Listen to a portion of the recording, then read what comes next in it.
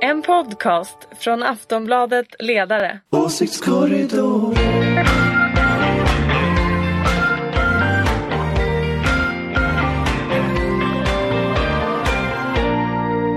Välkomna till Åsiktskorridoren. Det är Aftonbladet Ledarsidas podd som kommer varje fredag. Och nu när vi spelar in det här är det fredag. Så det kommer läggas ut. Det var Karin Pettersson som lät. Hej. Hallå. Anders Lindberg. Hej. 2 sossar på Aftonbladets ledarredaktion. Och Ulrika Schenström. Tjena mors. Gammal moderat. Eller, alltså, gammal vet jag inte. Nej, moderat är du. Absolut. Och jag heter Fredrik Virtanen. Och är fullständigt neutral. Fullständigt neutral. Ja, vi känner eller det. på Schenströms sida. Ja, alltid på min. Jag råkar känna till att ni inte bara har koll på vad Lars Adaktusson har gjort den här veckan. Ni har även träffat Lars Adaktusson. Yes, på riksdagens öppnande. Jag har inte träffat honom, men jag såg honom. Jag såg honom. Mm. Hur var hans Donald Trump-artade hår? Mycket fint, mycket luftigt. Det är väldigt fluffigt. Jag tror att han använder fön. Det måste man nästan göra. Jag för tror att få volymspray. Alltså inte vanlig spray utan typ någon sån här volymspray, volymspray och fön.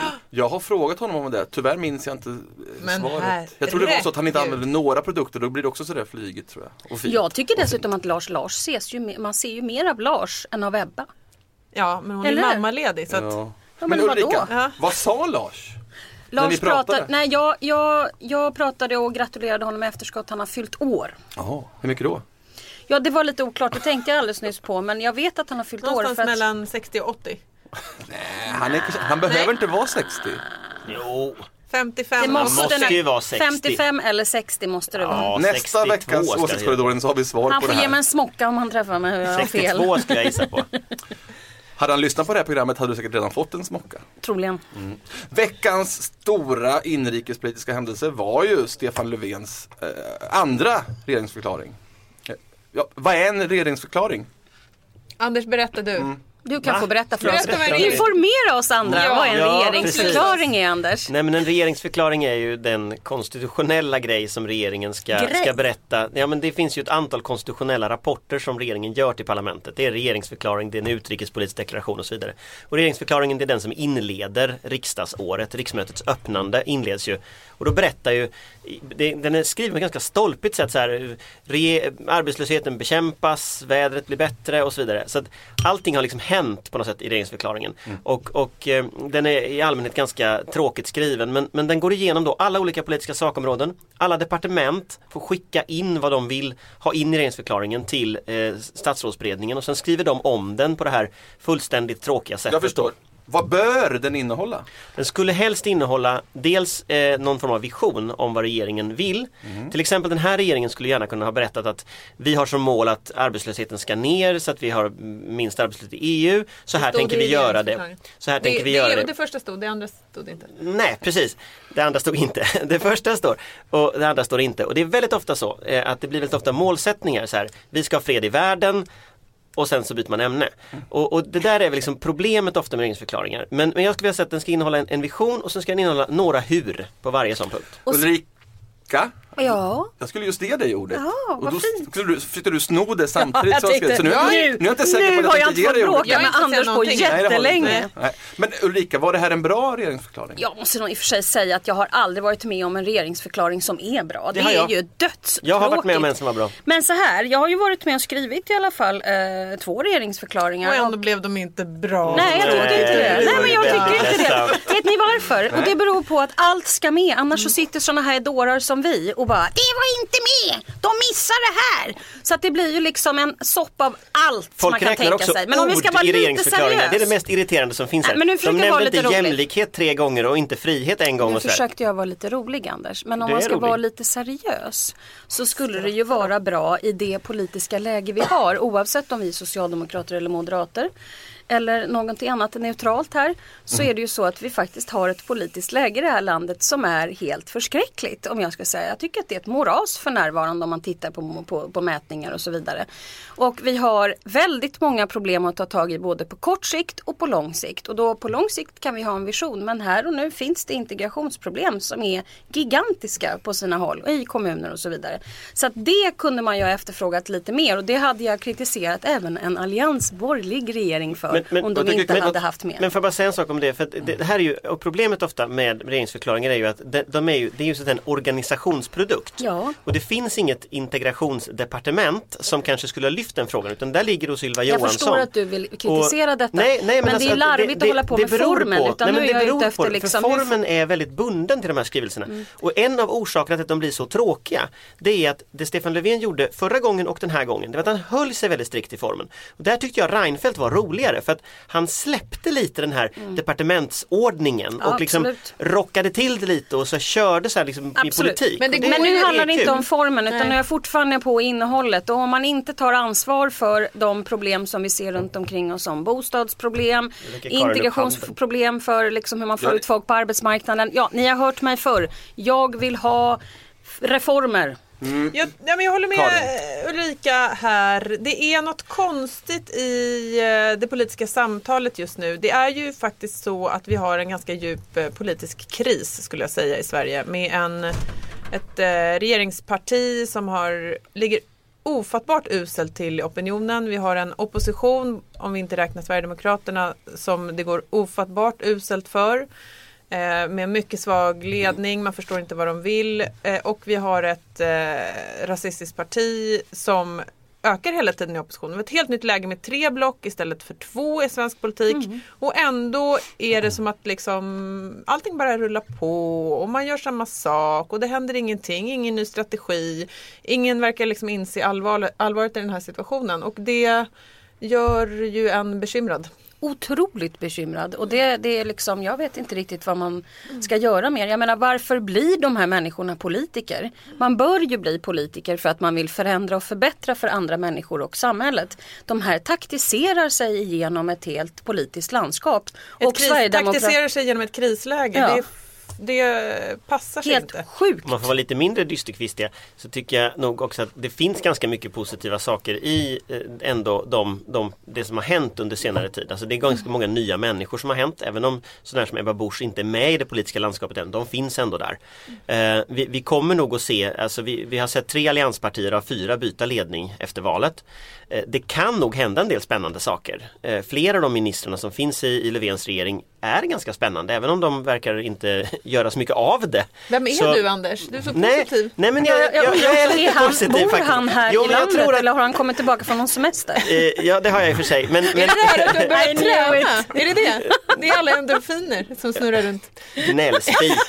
Nej, men alltså jag tror faktiskt att det finns ganska många positiva saker, och det går att göra något med detta. Problemet är att just nu så tar varken oppositionen eller regeringen riktigt chansen. Nej, men det finns en massa spännande konflikter i den här regeringsförklaringen. Men det är lite kul när Fredrik säger så här: den största händelsen den här veckan är regeringsförklaringen. Och det tog en liten stund när jag kom på att ja, men det är det ju.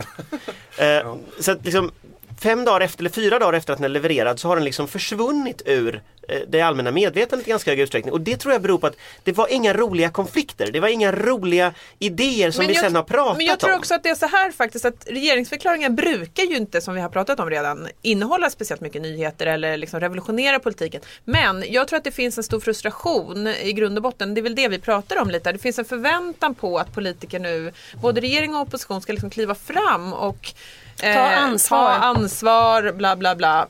Och det är i glappet mellan den förväntan och det som inte skedde, som inte i sig var så ovanligt, eftersom som sagt det brukar vara tråkigt, men det funkar inte riktigt nu att göra så här. Men nästa vecka kommer i budgeten, så då kommer fast jag kan tänka en liten lösning på många av de där sakerna, och det är att alla människor som är politiskt aktiva går upp imorgon och funderar på: hur ska jag överraska någon nästa vecka? Alltså tänk om det var så. Och då menar du inte överraska på något taktiskt jättetöntigt sätt. Nej, jag menar till exempel i någon popcornversion, utan du menar... Jag menar genom alla sorts överraskningar så här. Men ta ett exempel. Tänk om Löfven i måndags hade sagt så här, helt utan att diskutera saken innan: jag tänker detta år lägga förslag om en 4:e pappamånad. Jag lovar att vi resten av den här veckan hade diskuterat för och emot. Alla debattprogram hade handlat om den här 4:e pappamånaden. Sverigedemokraterna hade skrikit. Folkpartiet hade fått hitta på en egen ny linje. Och det hade ju Alliansen varit väldigt mycket bättre än att sitta och prata om depressionen. Ja, alla hade haft roligt. Men det var ett exempel. Tänk om alla politiker går hem. Allians, opposition, regering. Fast då tog ju du ändå en ganska så viktig fråga, så som föräldraförsäkringen. Ja, men det finns jag är ju rädd att det blir annat konstigt. Men det är bara som ett exempel. våga säga någonting som inte alla andra säger. Det händer roliga Fri saker då. entré på museum. Ja.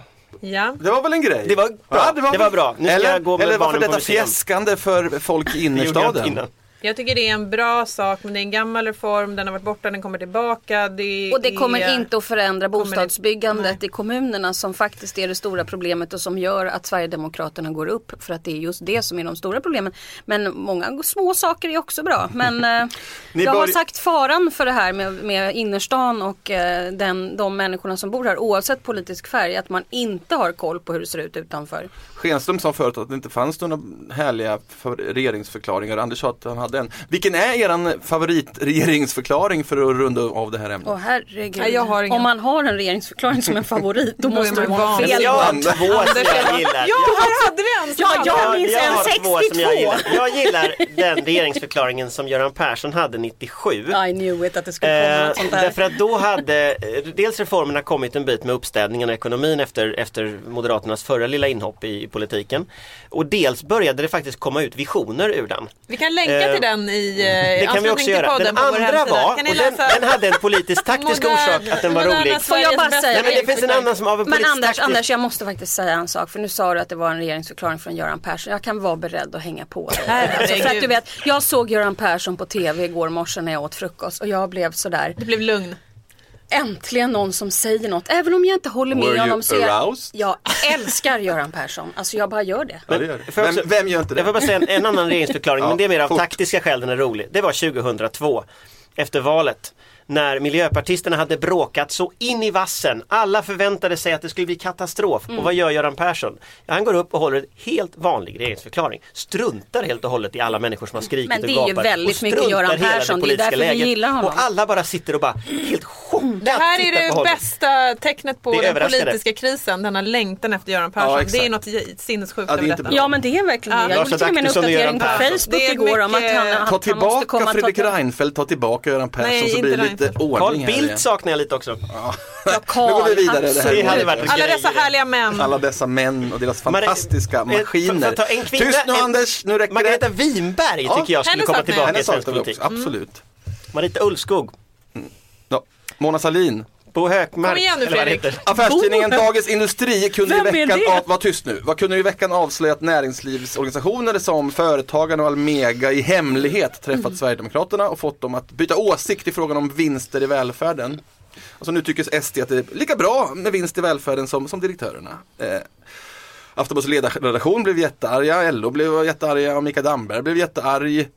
En annan som blev jättearg, kan jag citera ur Dagens Industri, det är Marcus Storch, Nobelstiftelsens ordförande och en riktig tolvtaggare i svensk näringsliv. Han säger så här: kan man hålla fast vid att SD inte är välkomna om partiet får 20% av väljarstödet? Ja, det är inte procentsatsen som avgör, det är partiets värderingar som avgör. De står inte för allas lika värde.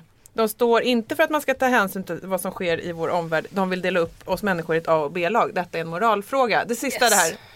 Den där Storch är ju... Ja, så fin kille. Jag vill säga så här att det här är en fråga med många dimensioner.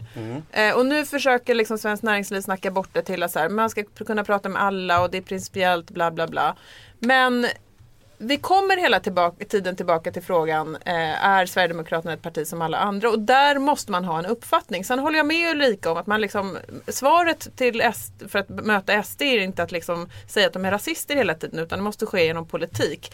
Men man måste i dagens politiska landskap som människa och som samhällsmedborgare ha en egen uppfattning om vad detta är för parti. Och jag tycker det är strångt av denne superkapitalist. Marcus Storch. Men det är väl egentligen inget konstigt att Svenskt Näringsliv vill påverka ett riksdagsparti? Nej, det är ju inte konstigt, men jag tycker, nu vet ju inte jag vad som har hänt och vad DI har fått det här ifrån och hur många källor de har fram eller tillbaka på det här. Vi får väl anta att DI vet vad de pratar om. Ja, eller men å andra sidan har jag inte pratat heller med de som har blivit liksom som de här artiklarna har handlat om, så det vet inte jag. Men däremot så är det ju så här att det är klart att man måste analysera Sverigedemokraterna.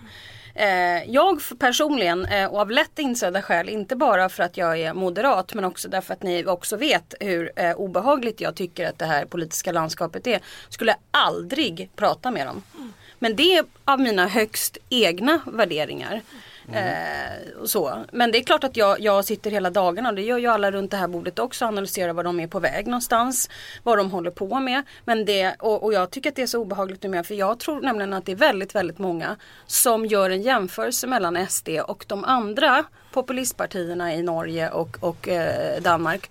Och då glömmer man bort en sak. Att Sverigedemokraterna är sprungna ur någonting helt annat än vad de här andra partierna är. Vilket gör att jag ofta och dagligen ifrågasätter vad de egentligen vill i långa loppet. Vad är deras plan? Och därför tycker jag att det är obehagligt att liksom träffa dem. Eller överhuvudtaget ha ett samtal. Marcus Storch säger också så här, han brukar fråga i sin omgivning hur många som har läst SDs partiprogram. Det är inte många, det vore en väldigt nyttig läsning. Jag tänker ägna resten av min talartid där åt att citera Marcus Storch. Ja, men Marcus Storch är dagens... Så att jag gillar Göran Persson och du Marcus Storch. Det är fantastiskt. Men man kan väl säga att det finns ju fler dimensioner. Dels är det ju att SD är ett parti med rötter i nazismen, och det är klart att det är någonting som man hela tiden måste ha i åtanke, att det här är inte liksom ett demokratiskt parti, det har liksom aldrig varit det heller. Eller ett Ny Demokrati. Ja, eller någonting liknande de där partierna. För det är inte ett populistparti på det sättet, utan det är liksom ett högerextremt parti med de rötter de har och den politik de har. Men sen finns det en annan dimension i detta, tror jag, och det är just den här på något sätt frågan om lobbyism och hur liksom lobbyismen har fullständigt spårat ur, att liksom hjulen ramlar av. Man kan motivera på allvar att man kan få prata med vem som helst som lobbyist. Men om man liksom funderar lite vad det är för frågor vi pratar om här. I vilket annat land som helst så hade idén att, så att säga, man på det här sättet samarbetar med ett fascistiskt parti från näringslivets sida för att bevara en slags fri dragningsrätt på skattepengar i form av vinst i välfärden, varit korruption. Och det är inte bara så att säga hyr en fascist så här, utan det är också att du går in och i det parlamentariska systemet med fruktansvärt stora resurser, fruktansvärt mycket pengar, använder Sverigedemokraterna, som är ett ganska okunnigt och ganska nytt parti, ger dem tillgång till alla de här resurserna som Kreab har. Det är 130 konsulter bland de duktigaste borgerliga personerna i Sverige som jobbar på Kreab. Det är nu någonting som kommer att professionalisera Sverigedemokraterna.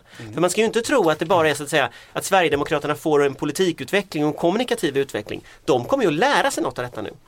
Och dels är det väldigt korrupt och dels är det ju riktigt farligt. Bara för att du sa så. Nej, men alltså det är ju sant. Alltså grejen är ju den att Kreab är ju ett väldigt duktig PR-byrå. Annars hade de inte varit liksom Moderaternas inhouse på något sätt PR-byrå på det sättet. Men det är också så att det är så många år av politisk kommunikativ erfarenhet som Sverigedemokraterna nu får tillgång till. Att det faktiskt är farligt på riktigt. Jag håller med dig i stora delar här. Jag vill bara berätta det för de som lyssnar, att nej, Kreab har inte varit Moderaternas inhousebyrå sedan 2001. Bara så att du vet. Fast de människor som sitter på Moderaterna kommer ju från den erfarenhet. Även om Moderaterna är före 2001 så är de har hyggligt stor erfarenhet. De är mer eller mindre väldigt moderata. Tunga kan man väl säga, men det finns ju många andra som jobbar där också. Men jag vill bara säga så här, nyliberalen Fredrik Segerfeldt skriver på sin blogg här: vänsterns kommentarer kring kontakterna mellan näringslivet och SD är nog inte riktigt hedliga.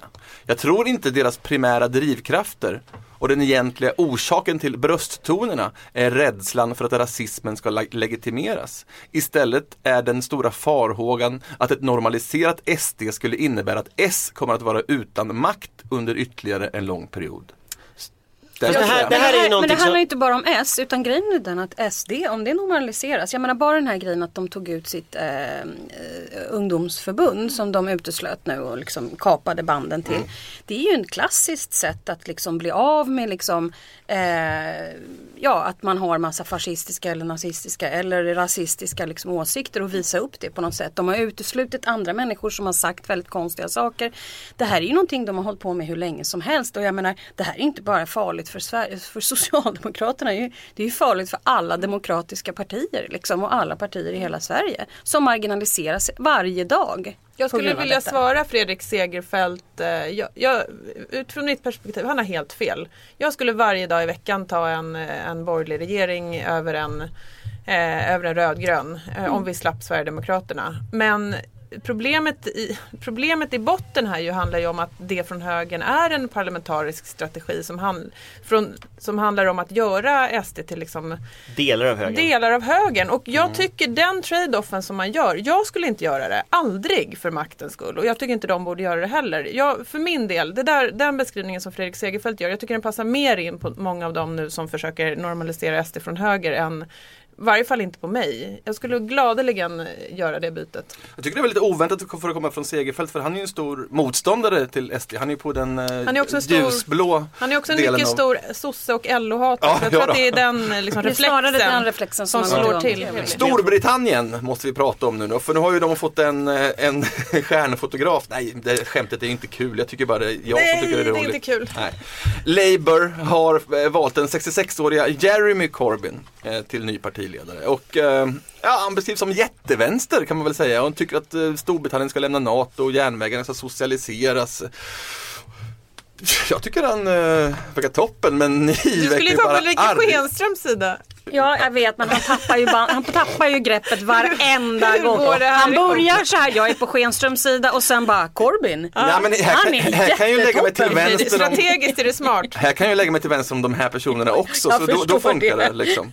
Ja, han låter toppen, varför hatar alla honom? Det var någon som sa att det var ungefär som att Per Gahrton hade blivit partiordförande för Socialdemokraterna. Jag tror bara det är ganska otippat. Men sen får man säga, det är ju väldigt många runt omkring i hela världen nu. Det är ytterligheter överallt. Men låt oss säga så här då. Men att vara socialdemokrat, det är ju att vilja förändra samhället på riktigt, tycker jag. Och då behöver man ha en parlamentarisk strategi och man kan inte liksom hata och förakta makten och tycka att liksom den ideologiska renlärigheten ska gå före i varje givet läge. Och det är väl någon slags sån här grundkonflikt hela tiden i politiken och inom vänstern. Ska vi kompromissa? Ska vi försöka vända oss till breda grupper eller ska vi bli smalare och smalare och mer ideologiskt renläriga? Och därav kanske någon slags kritisk hållning till denna kår. Men kan man inte se det här som en större trend? Jag menar, jo, det kan man. Vi har Bernie Sanders i USA som socialism går ganska bra för. Vi har Trump också som det går bra för. Som ligger högst i mätningarna och helt bisarrt. Jag vet. Det kan vi prata mycket om. Men alltså, det finns en sug efter extrema positioner. Jag tror att det finns men det var det jag sa. Alltså, det är liksom extremer. Alltså, det är ju samma sak som att Sverigedemokraterna går framåt här. Det är ju jättemärkligt att alla ytterligheter på något sätt kanske... Finns det inte ett sug efter det äkthet också? Att antipolitik. På något sätt, att liksom man uppfattar folk som så mediatränade och alla säger rätt sak och så kommer det en massa människor som bara är sig själva. Så här. Nu ska inte jag vara så där jobbig, men kommer ni ihåg hur många gånger jag har sagt att vi kommer att få se liksom politiker som inte är den där typen som är det finns inget dåligt väder, bara dåliga kläder. Så här man liksom bara inte orkar med. Som liksom är talepunktstuggande dårfinkar. Ser du någon sån? Överallt. Vem blir Sveriges Corbyn eller Trump? Förutom SD då. Men det måste ju dyka upp någon på höger eller vänsterkanten. Jag kan inte se någon än, men det måste komma någon som är på någon som är lite mer så här otvättad, säger som det är. Fredrik som Federley kanske? Nej, det tror jag inte. Men låt mig fråga så här då. Jag tror du skulle säga Fredrik Segerstedt. Nej, men nu släpper vi herr Segerstedt. Då kan jag fråga så här då. Hur kan en person som media och politiska motståndare beskrivit som en jätteknasig, kan vi väl säga då, bli partiledare för ett stort klassiskt europeiskt parti? Ja, i det brittiska fallet var det ju att de gjorde om sitt val, alltså hur man väljer partiordförande. Och man gjorde direktval, vilket man kan tycka är demokratiskt och bra. Men det är ju 200 000 tror jag ungefär som röstade i det här partiledarvalet. Och det kan man tycka är många, men det är en ohyggligt liten andel av den brittiska väljarkåren. Så att det är ju en förklaring. Men sen tror jag att det ligger mycket i det här med en längtan efter antipolitik, efter äkthet. Vi har haft stora kriser. Vi har en klimatkris som politiken inte kan hantera. Vi har haft en finanskris som politiken inte lyckas hantera. Vi har liksom stora samhällsomvandlingar och ett politiskt system som många gånger uppfattas liksom handfallet inför det här. Det finns en längtan efter någonting annat. Raka besked. Jag tror verkligen på det här äktheten oavsett vad man står för. Alltså oavsett vilken typ av politisk. Folk som tar lite plats säger som de tycker att det är och verkar vara sådana på riktigt. Finns det inte också någonting i det där med att man måste få drömma? Att liksom den här invändningen, ja men det går ju inte. Den har liksom slutat gälla. Ja men den har slutat gälla för ganska stora grupper av människor. Och jag menar, jag tror till exempel Fi som var ett ganska bra exempel på samma sak som Corbyn. Men skillnaden är att i brittiska Labour, och det tror jag är en viktig skillnad där. I brittiska Labour så det finns inget vänsterparti i Storbritannien. De människorna som är vänsterpartister, de är med i Labour. De som är så att säga på vänsterkanten i vänsterpartiet i Sverige, som Corbyn förmodligen skulle varit då. De är ju medlemmar i Labour. De kan med hjälp av massa människor som inte ens är med i Labour, eftersom massa andra fick rösta, som en sån här kampanj. Ungefär på samma sätt som FIs kampanj var väldigt effektiv att sätta bilden i medierna. Den var väldigt effektiv att sätta liksom, i en mindre grupp människor. Fick man igång liksom, aktivisterna. Och där har man så att säga, släppt den här kopplingen till liksom, den här riktiga politiken ska gå att genomföra. Jag tror så här, om folk ändå inte tror att politiker kan göra någonting, då kan vi lika gärna ta någon som i alla fall verkar ha liksom, verkar vilja någonting. Det är i alla fall bättre det. En världsomspännande media och politikerförakt. Och det är precis lika som, och det är ju precis så här hemma. Vi började ju det lite grann om det här med regeringsförklaringen, att det inte innehöll riktig politik eller liksom så. Och då kan vi bortse från regeringsförklaringen, men att man inte kommer med kortsiktiga liksom, hjälp till kommuner och så vidare. Det gör man ju lite mer nu. Ja, fast det kommer ju ändå ta 3 år innan bostadsbyggandet kommer komma igång. Nästa vecka får det bli det konstruktiva avsnittet. Ja, nej, men jag tycker det här var ett väldigt bra avsnitt. Jag tycker förra veckan blev inte... Det var, nej, men det var första gången efter sommaren. Och arga. Nu ska Anders ta en taxi. Tack Anders Lindberg, du får gå. Vi ska sluta, men ni var väldigt duktiga idag. Hej då Anders, hej då Karin Pettersson. Vi har värmt upp. Hej då Ulrika Schenström. Hej då, trevlig helg. Fredrik Virtanen, hej då. Åsiktskorridoren.